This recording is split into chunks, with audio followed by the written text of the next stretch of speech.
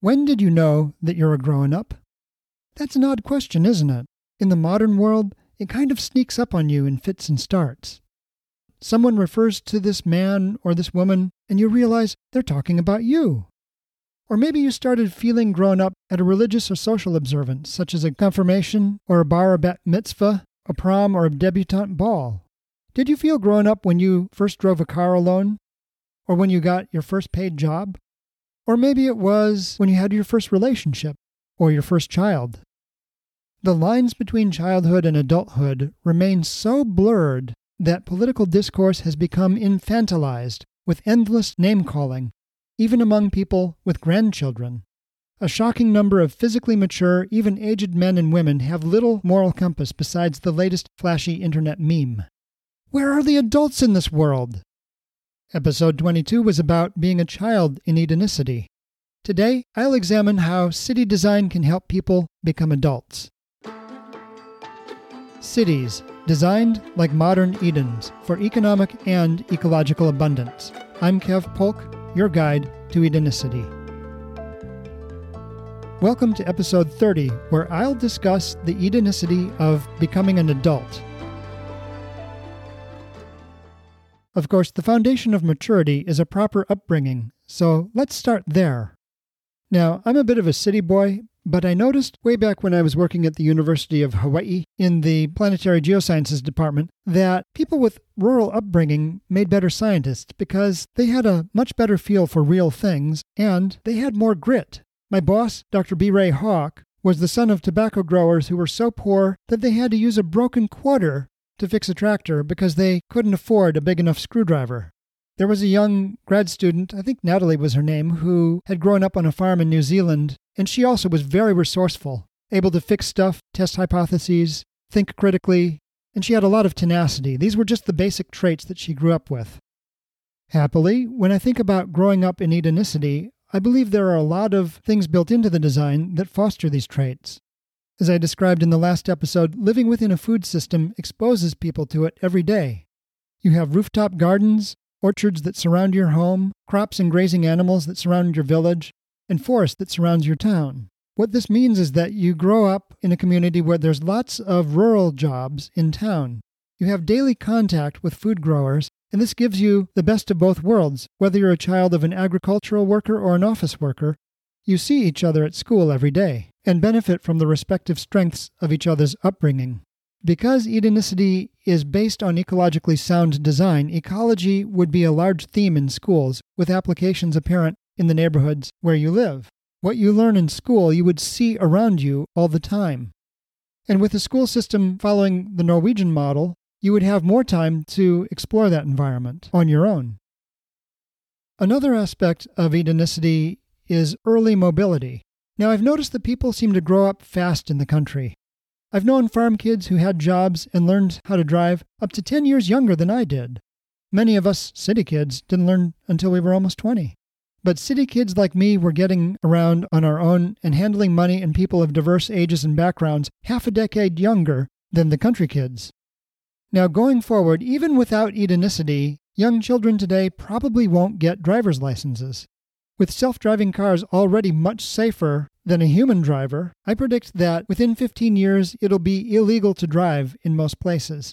So that's one rite of passage that is bound to change in this generation. But in Edenicity, children can get around by bike as young as, well, maybe 6, and by loop, which can take them anywhere in the city, I figure by age 8 or 9. For as far back as they can remember, children will be able to get about on their own as part of a diverse, mixed-income cafe culture.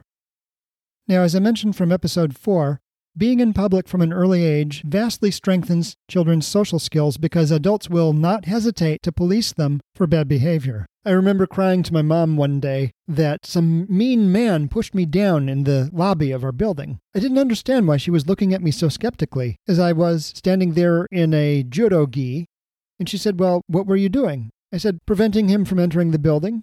I didn't get very much pity that day. I think I could hear her laughter echoing off of the buildings across the street. These little life lessons and thousands of well-rehearsed social skills will give them a well-grounded sense of responsibility and help children become much more confident adults. Another opportunity to build character in the young is the civic involvement that I mentioned in episode 18.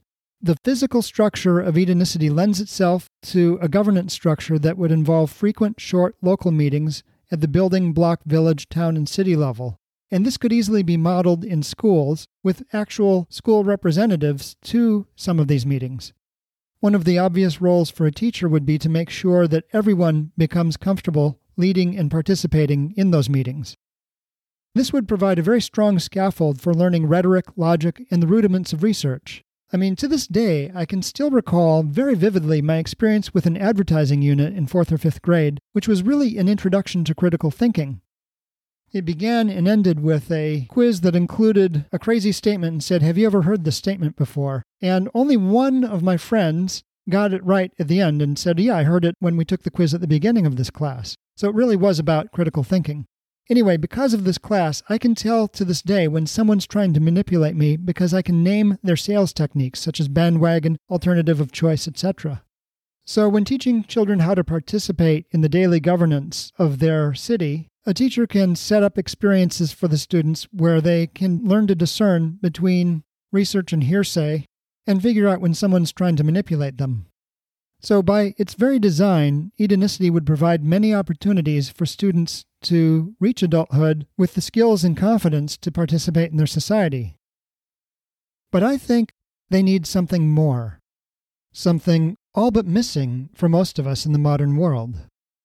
And oddly enough, this goes back to the primary skill of permaculture, which is also a major facet of ecology, namely an understanding of patterns. In this case, I'm talking about the archetypes of human behavior. In their 1990 book, King, Warrior, Magician, Lover, Douglas Gillette and Robert L. Moore describe the mature masculine archetypes, along with their immature forms and their warped shadows that people often mistake for manly behavior. In their view, the full range of masculine behaviors includes the king, who's all about authority and virtue, the magician, who's all about knowledge and insight, the lover, who's all about connection and empathy, and the warrior, who's all about courage and action. But each of these archetypes has a shadow that is all too often mistaken for the real thing. The warrior has two shadows: the sadist, who delights in the pain of others, and the masochist, who delights in his own suffering and sacrifice. And every archetype has an immature form. For example, the warrior's immature form is the hero, whose achievements far exceed his own or anyone else's expectations.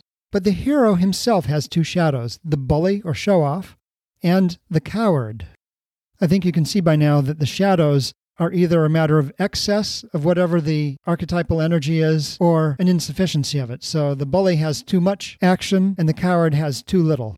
I think it's also clear that a complete person has access to all of these patterns. And of course, there's a whole slew of archetypes that I'm less familiar with, having to do with the feminine. And finally, of course, depending on who you talk to, there's different sets of archetypes that would apply to masculinity, femininity, and other identities. The reason archetypes are important is because these are models for the patterns of our behavior and our attitudes in our lives. And I think it's clear that our world suffers from having too many sadists and bullies and show-offs and cowards among our leaders. In other words, among our male leaders, we have many who alternate between one or another of the immature or shadow forms of these archetypes and never really find maturity. How then do we become adults and find that maturity? Gillette and Moore rightly identify the starting point as humility. Heroes do not know their limits. To their mind, they can achieve anything at all. But warriors understand that sometimes you have to retreat in order to live another day. Besides humility, we also need to be able to take responsibility for our actions and decisions. And this means accepting reasonable risks. That is to say, being okay with being wrong sometimes. This means risking rejection in relationships and admitting it when it happens and moving on. This means risking failure in personal expression or in business, learning and growing from the experience. According to Gillette and Moore, quote, "There's no use asking if the shadow sides of the archetype are showing up in our lives. The realistic, honest question we need to ask is how they are manifesting," end quote. Here's where school can be really helpful in encouraging children to keep journals and to be self-reflective. But as a society, as a city, we need to encourage more than just self-reflection. We need to reflect on our identity in society itself. In his film, Where to Invade Next, Michael Moore has a really moving segment about how schools in Germany grapple daily with the Holocaust and its meaning for the German identity. There's an especially gripping moment where an immigrant says, quote, "I just adopted the German nationality. I have to adopt the history of Germans, too, and feel responsible because I'm German, too," end quote. I've included a link to that segment in the episode notes in the resources section, and it's really worth a look. It's very moving, and it's the kind of thing that I think we need to do city by city in order to heal the past harms we've caused in the world and move forward as a civilization. We need a much deeper cultural and historical awareness that includes an honest account of slavery and genocide and sexism and racism. And this is an area where the past work in civic involvement, scaffolding, an understanding of rhetoric and logic, and the rudiments of research will really pay off, because it's an area fraught with doctrine so entrenched that it resists well-formed enquiry. I'll give you an example. I was invited to a benefit dinner for a domestic violence agency that offered services such as a counseling hotline, emergency shelters, and outreach, all of which I thought were very valuable services that the community needed. But I refused to go because the agency had run a long newspaper supplement that was driven by a demonstrably false doctrine. In a section titled, "For Men, How You Can Help," it said, Step 1, realize that domestic abuse exists because of the patriarchy and male entitlement. And it was downhill from there. Not that I dispute the existence of patriarchy, but research does not support that it is the sole cause of domestic abuse. A 2011 CDC study found that about as many men as women are victims of domestic violence in the United States. And a 2013 study found that when American children are mistreated, 54% of the time it was by women. So I skipped the dinner and told them why. In my view, without truth, you can't have justice. Now, I had left town by the following year, but I came across that year's supplement, and it focused on community needs, the agency's services, and the practical steps that men could take to be good allies to those in need, which included listening. As we construct rites of passage that help children to grow up and that align with Edenicity's mission to heal our relationships with each other in the world, I imagine that former colonizers might want to reach out to indigenous people and learn more about indigenous ways. And I also realize that such requests may be denied, as it could be seen as appropriation. In any case, I see a custom such as Australia's Sari Day as an annual observance that students would participate in, culminating in organizing the event at the end of primary school. The format would include acknowledgement, listening, and commitment to repairing the harms of the past, which are also strong models for personal growth and maturity as well. And finally, I see a vast opportunity in the Zone 5 wilderness and the oceans and rivers and lakes. This is an area rich for coming-of-age experiences in habitat restoration, dismantling toxic infrastructure, and coming face-to-face with past harms. It's a realm that challenges us in all of our archetypes to finally grow up. Here's a place where the hero's courage becomes a warrior's commitment. It's a place where we discover that personal continuity with history called duty and commit ourselves to a new path. If you enjoyed episode 30, please take a moment to share it with others who might enjoy it too, using the share link in your podcast player. And be sure to join me next time when I'll discuss how large-scale, rapid change is possible. I'm Kev Polk, and this has been Edenicity.